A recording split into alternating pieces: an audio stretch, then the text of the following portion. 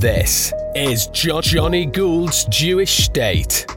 For those who listen, for those who are willing to listen. Beatie Deutsch, elite marathon runner, Israel's national champion, 3 times Olympic and World Championships hopeful, face of the Adidas Impossible is Nothing campaign, and Orthodox charedi mother of 5. 5 years ago, I was super out of shape and decided I needed to do something about it and signed up for a marathon. That's what got me started on my running journey. And I did completely surprise myself that very first race and ended up running like a 3:27 marathon. But even after that marathon, I had no clue what was in store. Her running style and extraordinary pace isn't the first thing one notices. I'm not changing this part about myself. The fact is, I'm an observant Jew, and this is who I am, and this is how I identify. It's not something I'm changing anytime soon. So I'm not going to worry about it, because if I did start thinking about, oh, my skirt is weighing me down, like that would affect my performance more from the mental aspect than from the actual skirt itself, you know? Her values attracted Adidas to seek her out to become one of their elite athletes, joining Lionel Messi, David Beckham, and Beyoncé on the Impossible is Nothing roster. For a multinational corporate that usually shies away from God and spirituality, this is quite the departure. And I believe that there is incredible change, coming, and we continue to strive for maintaining our standards of religiosity and our relationship with God, while also, of course, pursuing goals and dreams. Marathon mother, Bracha, also known as Beatie Deutsch. I came to find you via the Adidas sponsorship, and I knew exactly what it was that I was looking at when I first saw the image, and then I read the backstory, and I've been wanting to talk to you all this time. So, do you still want to go without vision, or are you happy just... The only reason I want to go without the video is because I was gonna maybe clean up a little bit or fold laundry. Well, that's fine. You can do that, and we can have a real... If I use Zoom, then can I still talk on the phone? Yeah, you can. It's like regular. Yeah, it's like a phone call then. So, right. As you please. Feel okay, comfortable. Great. Feel comfortable as you are.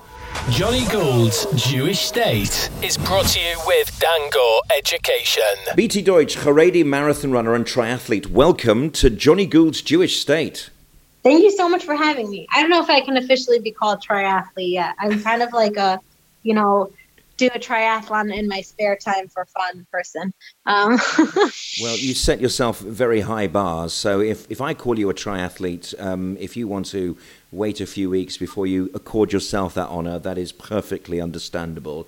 Now, I have covered sport for 30 years. I have never come across anyone quite like you. And your story of taking up elite running is almost unbelievable. Tell us about how you took up running, because it's comparatively recently that you realized that you were not just an athlete for fitness, that you were a professional level elite athlete. Yeah, absolutely. I never imagined myself doing this as a career, but I did always know I loved sports. And the real truth is just, 5 years ago, I was super out of shape and decided I needed to do something about it and signed up for a marathon. That's what got me started on my running journey. And I did completely surprise myself that very first race and ended up running like a 3:27 marathon. But even after that marathon, I had no clue what was in store. It's definitely been a journey.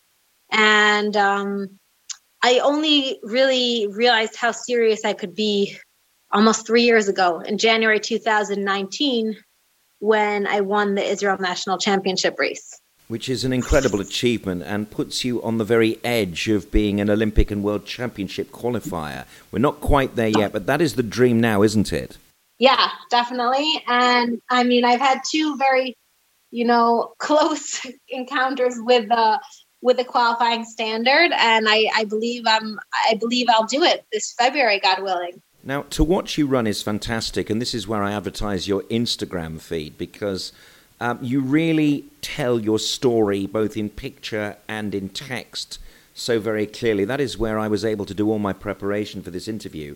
And you have extraordinary speed, technique, and might I say, a sort of Michael Johnson style of running. Do you work on your running technique, how you run, when you're training? Is this your natural position? So I would say that naturally I have very high cadence. So that was always a good thing because I like just take very fast steps. But I also have really short legs, like I'm not built like a runner. So one thing I did work on with my coach was lengthening my stride. But I think people kind of get confused when they think like working on your running form.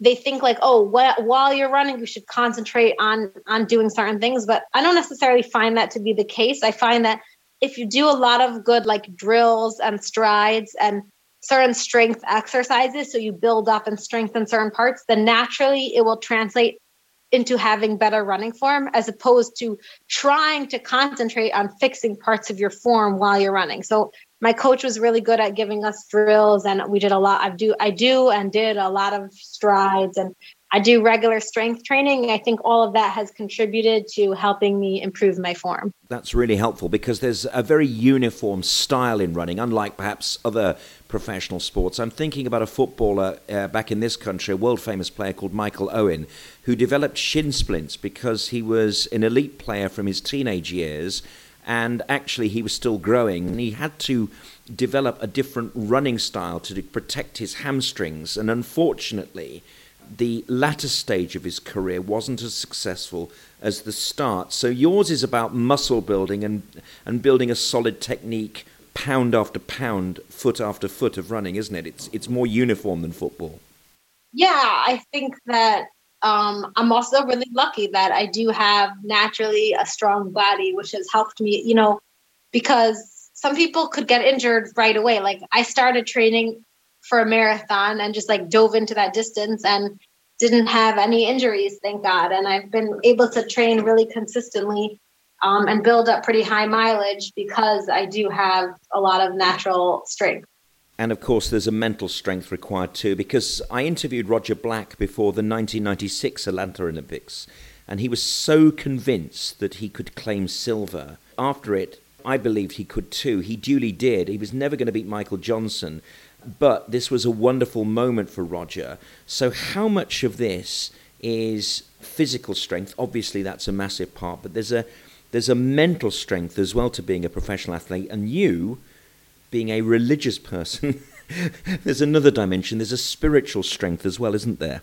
Yeah, absolutely. I would say that mental strength is kind of the key that unlocks like all of your physical strength. Like you could be an incredibly talented, physically strong person, but if you want to be successful in races, you need to have that mental strength and inner confidence and ability to, just so many different, to override like emotion and pain and be focused.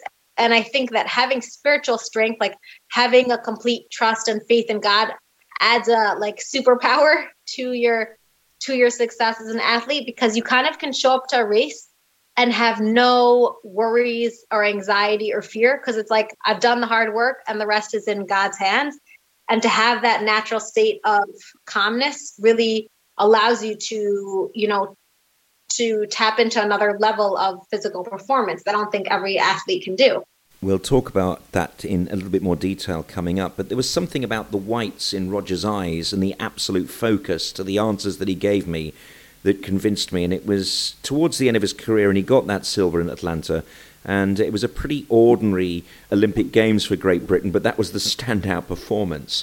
Now, talking about your strong body, as a very young girl, you were a gymnast, but you gave it up after your bat mitzvah because you didn't want to wear the leotards in front of men. And then you took up taekwondo and became a black belt during high school.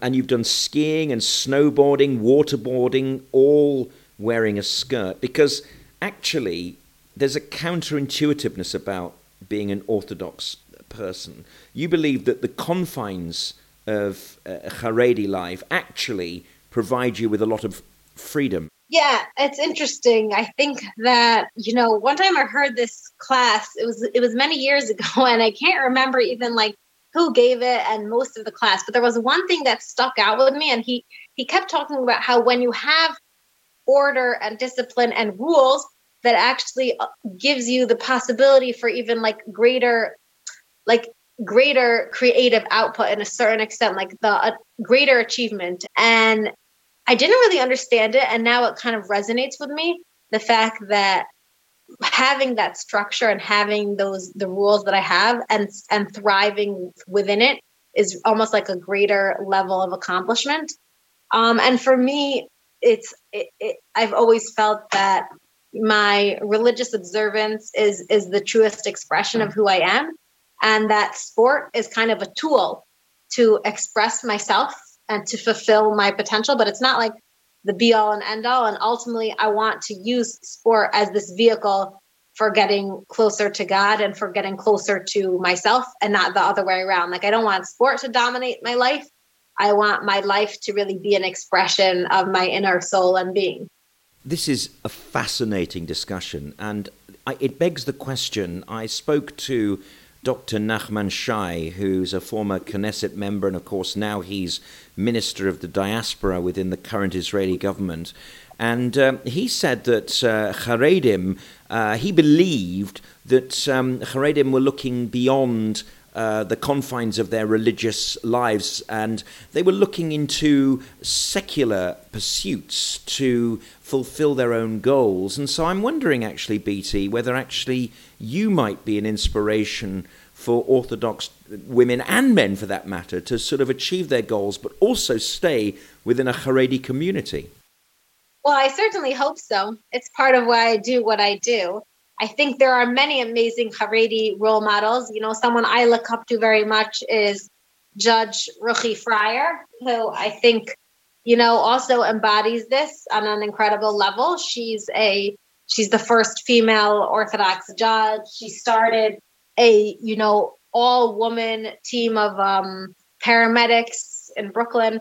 And there's many other, you know, ultra-Orthodox men and women that I see have paved their own path. And I always say, people ask me, you know, have you received any backlash? And I say, you know, when you have a community that is so focused on confining and conformity, so as soon as you do something slightly different, of course, you're going to receive some kind of response from certain people. Not everyone is going to understand what you're doing, but ultimately the path towards change requires individuals to step out and pave their own path. And I definitely see that happening.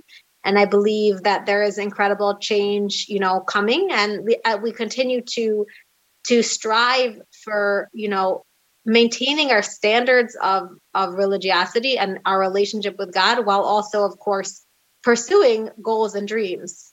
Beatie, do you think your athletic life as a child and also as a teenager helped to set you up to be a runner as an adult? Because, you know, we've mentioned skiing, snowboarding, waterboarding, and getting a black belt in taekwondo, all this after quitting gymnastics. All of these build different muscle groups within your body. So I'm just sort of wondering whether actually being a marathon runner and indeed challenging yourself as a triathlete are actually in the background of your body with all these different sports.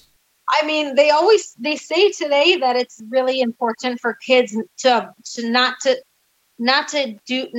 be specific, to avoid specificity in exercise or in training for something, because like you're saying, it's really important to develop all the muscle groups and for them to just have different experiences. So I definitely had that as a child. But I think I was lacking, like, you know, you see a lot of professional runners, the fact that they have so many years of aerobic training under their belt, like consistent aerobic training from high school and college, allows them to achieve very fast, you know, shorter distance speed, and then build on that when they start training in the marathon. And I don't have those years of aerobic training yet, but at the same time, my muscles are fresher and I haven't put as much, you know, impact on my body. So there's like ups and downs for both. There's plus and minuses, you know, of my upbringing. And I always felt as a child, I think more than just the physical, like I always felt like I could do anything because my parents did give me a broad range of experiences. And, you know, I always knew I was going to have sport and movement in my life somehow. Let's talk about your background, because obviously you weren't born in Israel. You were born in the United States. I spoke to Ambassador Michael Oren, who made Aliyah at the age of 24, and it was being an American, being a New Yorker, which gave him the educational background and the motivation to succeed in Israeli society. How much of your Americanness, if you like, enabled you to pursue an athletic career in such a surprise way like this as a mother of 5 children? Yeah, the part of my Americanness that has allowed me to pursue this is the fact that I'm not scared of the need to conform. If I grew up in Israel in a fully charedi community in Israel, I might not have the courage and confidence to do something different from what my, society and community was doing. But I think the fact that I was raised in a more open-minded, still very religious American community, but always a little more open-minded, just gave me that, confidence to do something that I knew internally is right for me, but it might not be what everyone else is doing. So I would say that's the way being an American has helped me. That is a profound answer, very interesting one. The relationship between the slightly freer US upbringing and indeed those experienced of Jews who grew up in Israel and indeed Britain and other Western nations. I always think South African Jews are given the opportunity to lead an outdoor life that perhaps we're not able to because it's so cold here. That could be awesome. Now, people, of course, make personal sacrifices to achieve their goals, and yours is the Olympic and World Championship dream. But there's one aspect of your life that you've mentioned here more than once that you just simply won't budge on, your religious life as a charedi woman. How much of that, though, is counterintuitive? How much of this is an inspiration to you rather than an hindrance? You've hinted at how the spiritual side of being an Orthodox Jew lifts you so that you're calm at the starting gun, that you're prepared and Hashem will look after you. So actually, being a religious person means that your sacrifices are within the context of a wider belief system, aren't they? Yeah, 100%. I mean, I always say I don't look at it as sacrifices. And one thing I learned from Dina Castor, who's just like a running mentor of mine, is she never called anything she did for sport a sacrifice. It was a choice. And if you're pursuing something that's important to you, then it's going to be a choice that you make because you want it. And so to me, I'm just choosing what's important to me. And it's just a reflection of my priorities and values. So it never feels like something's holding me back. It just feels like the natural and right path for me. And, if I really would be honest, yeah, sometimes it's difficult to run in all the modest clothing, especially in the summer, especially in the sea heat, especially when I'm at a race and I am aware of the minutes that I might be losing because of it. But for the most part, it doesn't cross my mind.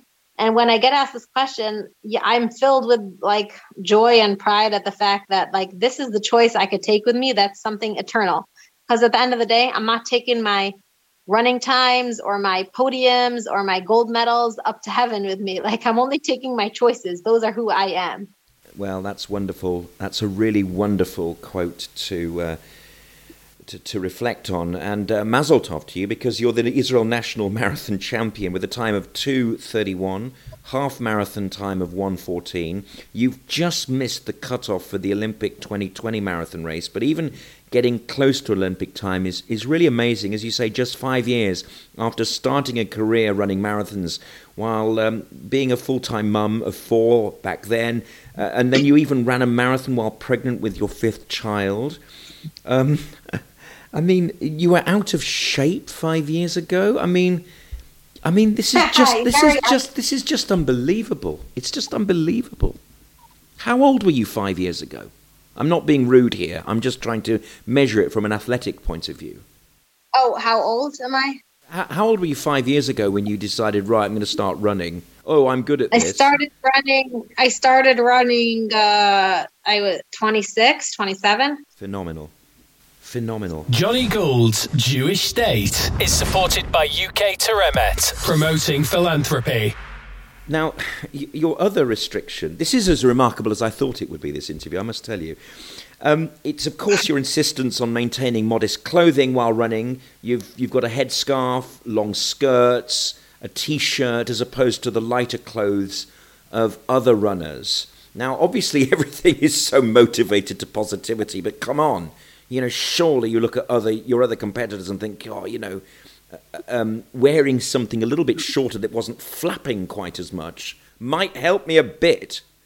Ergonomics.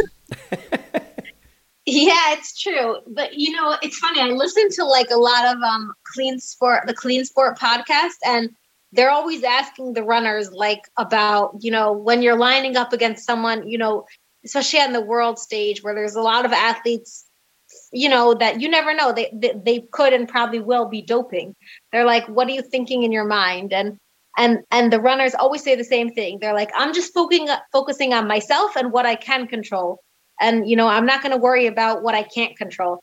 And so it doesn't, if you get all caught up in like, oh my gosh, I'm running against someone who's doping, then it's going to affect your mindset. And to me, it's the same thing. Like, I'm not changing this part about myself. The fact is I'm an observant Jew, and this is who I am, and this is how I identify. It's not something I'm changing anytime soon. So I'm not going to worry about it, because if I did start thinking about, oh, my skirt is weighing me down, like that would affect my performance more from the mental aspect than from the actual skirt itself, Yeah, I understand. That's very interesting. So despite these issues, these things, these insistencies, your orthodoxies in terms of your running, you're consistently improving your times.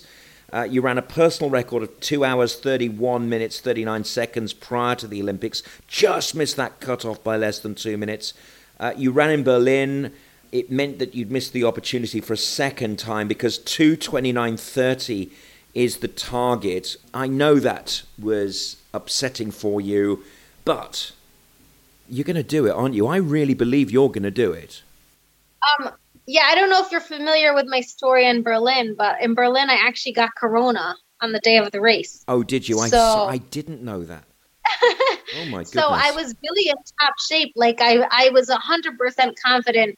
I actually ran the first half of that marathon with corona in 1:14:31. And then obviously like my body just like literally I didn't know I had corona. I didn't realize how sick I was. I only started feeling sick halfway through, and I felt really sick. And I did manage to finish, but I like collapsed at the finish. I ran a 2:44. It's probably the world record for a marathon with corona, though I highly advise against it. But yeah, Yes. thank God it's 2 months since that race, and I feel it's more than 2 months, and I feel fine, a lot better, and I'm feeling really good, and my training's going well. And yes, I'm absolutely confident that in February, when I run in Seville, in Spain, God willing, I will run that time to hit the world standard. And I'd like to be in Eugene, Oregon in 2022, July 2022, for the World Championships. So that's my goal. It's an amazing target. And please God, long COVID is not an issue for you as a professional athlete. And here's the kicker for me, because this is where I discovered you. Adidas took note of your unique achievements and have decided to sponsor you in that world-famous Impossible is Nothing campaign. And when I look at all the other people involved in this, I think David Beckham is one of them, who incidentally wears a Mogen David whilst in charge of his Miami soccer team. That's nice. He's got a Jewish grandfather. That's where that comes from. I mean, wow, Adidas. That is the Premier League of sponsorship. I know it's not the primary thing, but it's really elevated you to a sort of another level of fame. Well, I think that it was interesting to me that Adidas actually reached out to me and wanted to highlight the fact that I am a religious athlete. And, it was the first time that a company I think a lot of times companies almost shy away from featuring like religious things because they're scared of it. And for Adidas, it was like, no, this is what we want to show the world. So that I thought was really cool. And I always say, like, when you're confident in yourself, when you respect yourself, other people respect you. And I think that was the case for me. They respected who I am and what I express, and they wanted to highlight that. I'm so pleased you gave that answer. Now, you mentioned before you don't want to call yourself a triathlete. I'd like to call you a triathlete. Now, that must lend itself to your multi-sports background of history, the conditioning of different muscle groups. I mean, as I say, you did taekwondo, you got a black belt in that. That's no mean achievement. Before that, of course, you were in gymnastics, and then you've also done water sports as well. But you've got to concentrate on the marathon. I mean, the triathlon must be just a bit of fun. The marathon is the goal, isn't it? Or does the fitness and conditioning of being a triathlete lend itself to strengthening your times and your opportunities to improve yourself as a marathon runner? Well, I do currently like swim and bike for cross training, but very like not that much and nothing, no workouts. So I don't know. My husband actually really wanted me. He thought I have a lot of potential as a triathlete, but the amount of training it requires and just like I wasn't so keen on it right now. Not because I don't think I would love it, just because like practically my kids are still young and need me around. But I haven't ruled it out for my future. That's amazing. How old are your kids, by the way? I have an 11-year-old, a 10-year-old, a 9-year-old, a 7-year-old, and a 4-year-old. Tremendous. Now, also, you've got the full support and backing and advice from your community rabbi as well. I mean, when you walk into shul, I mean, you're a bit of a hero, aren't you? I mean, you must be. I know. I couldn't. I know there's a mechitza and everything, but I couldn't stop staring at this amazing athlete, this inspiration in our shul. I know that. I know that. I know I would. I know I wouldn't be allowed. People do give me positive feedback for sure. I get a lot of nice messages and a lot of compliments, but I mean, I'm really blessed. Like I've always enjoyed what I'm doing because I love it for myself. So I always say like I'm the same person I was when I was that anonymous runner, and I want to continue to stay that way. I do this because I love it.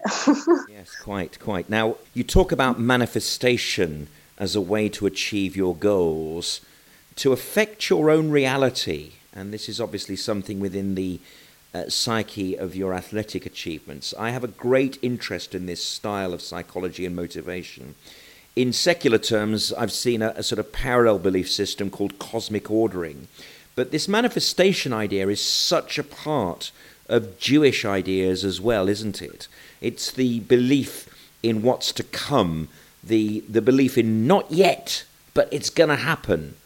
Being an athlete lends itself to the sort of Jewish psychology of believing in something better than you can be, as much as you can possibly achieve.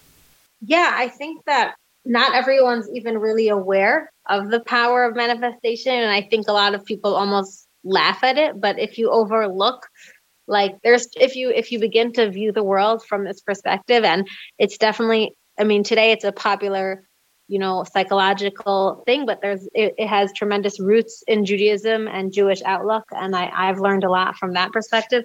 And I think when you begin to look at the world that way, it can really change your mindset, and you can 100% affect and create the reality that you desire. Because it starts from inside. It's not just about believing it and it will happen. You have to make changes in yourself to engage this positive thinking and make those differences. It's not just something that, you sort of put two fingers up in the wind and the wind blows you in the right direction. You have to start affecting your life. Yes, it definitely requires inner work. And a lot of times there can be limiting beliefs that are holding you back from perhaps achieving certain things, and you'll have to work on those. And, I've done certain classes that have given me more confidence and clarity in what it is to manifest, but I still have more to learn myself. So I think it's a very cool principle, and I've seen some really powerful examples of it in my own life, and I want to continue applying it. Beatie, do you think that you can beat the biological clock, that you can run older than other people? Because, of course, marathon running does lend itself to older bodies too, doesn't it? You could run into your 40s, maybe not as an elite athlete, but you can keep going, can't you? I think I'll be running into my 40s, definitely. I mean, my running age is pretty young, and I mean, you never know, but God willing, that's my hope and dream. Imagine if you were Kenyan, Beatie, then you'd be easy. I watch those athletes with their thin bone systems, and it just lends itself to certain gene groups, doesn't it? The Kenyans are amazing distance runners, aren't they? Yeah, it was so funny. I was listening to a class today from my rabbi, actually, Rabbi Kellerman, who he himself is a marathon runner. So he was, right. The class is about bitachon, faith and trust, and he was talking about the Kenyan runners, and he was specifically saying how, he was once interviewing some of the top runners in a race who had won about the way they grew up, and they were talking about how they never had food in their village, so they ate only every other day, and they ran to school without shoes. And he was saying all the things that someone would look at, oh my gosh, they had such a horrible upbringing. It was like designed from God to allow them to be such incredible runners.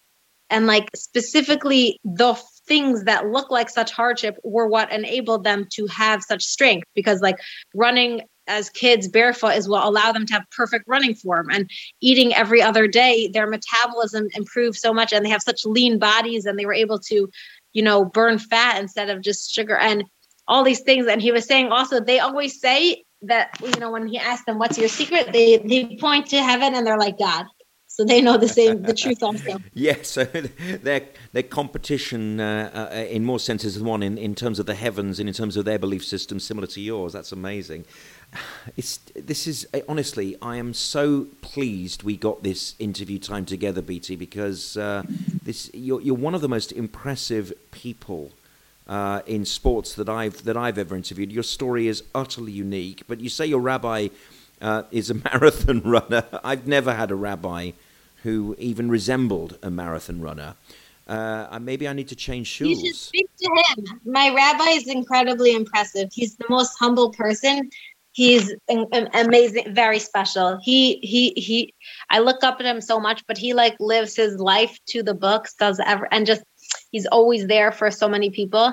And he's really a serious runner. He's hoping to run he wants to do like I think 3:11. His PR is maybe like 3:20, something like that. Wow. He trains pretty intensely.